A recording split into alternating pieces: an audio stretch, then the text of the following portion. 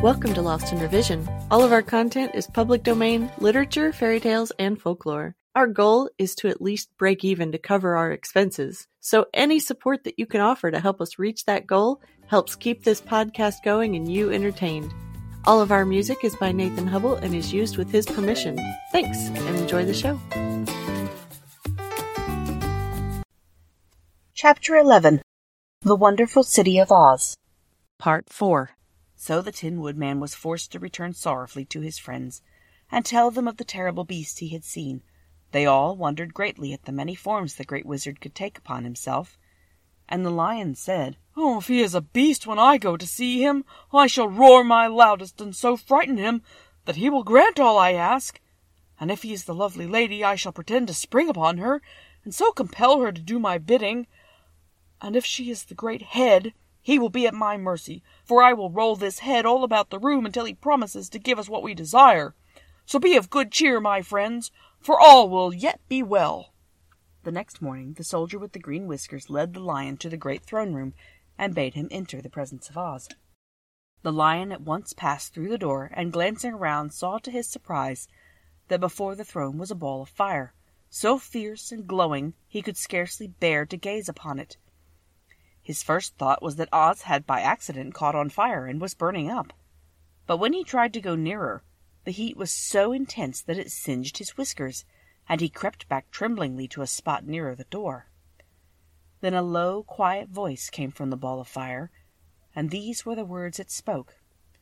"I am Oz, the great and terrible.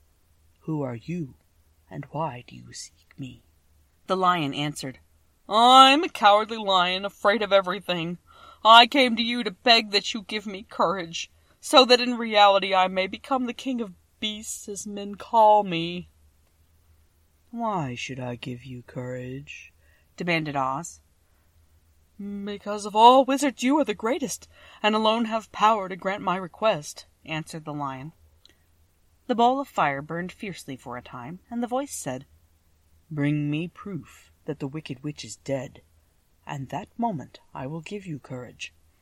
But as long as the witch lives, you must remain a coward." The Lion was angry at this speech, but could say nothing in reply. And while he stood silently gazing at the ball of fire, it became so furiously hot that he turned tail and rushed from the room. He was glad to find his friends waiting for him, and told them of his terrible interview with the wizard. "What shall we do now?" asked Dorothy sadly.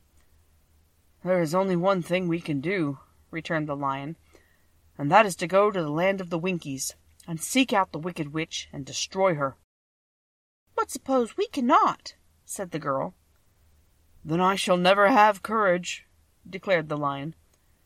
"And I shall never have brains," added the Scarecrow. "And I shall never have a heart," spoke the Tin Woodman. "And I shall never see Aunt Em and Uncle Henry," said Dorothy, beginning to cry. "Be careful," cried the green girl. "The tears will fall on your green silk gown and spot it."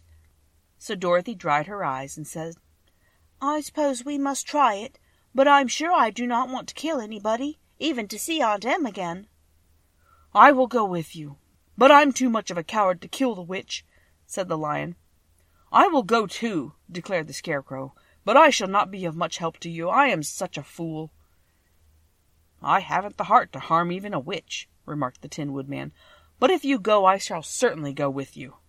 Therefore it was decided to start upon their journey the next morning, and the Woodman sharpened his axe on the green grindstone, and had all his joints properly oiled. The Scarecrow stuffed himself with fresh straw, and Dorothy put new paint on his eyes that he might see better. The green girl, who was very kind to them, filled Dorothy's basket with good things to eat, and fastened a little bell around Toto's neck with a green ribbon. They went to bed quite early, and slept soundly until daylight, when they were awakened by the crowing of a green cock that lived in the backyard of the palace, and the cackling of a hen that had laid a green egg.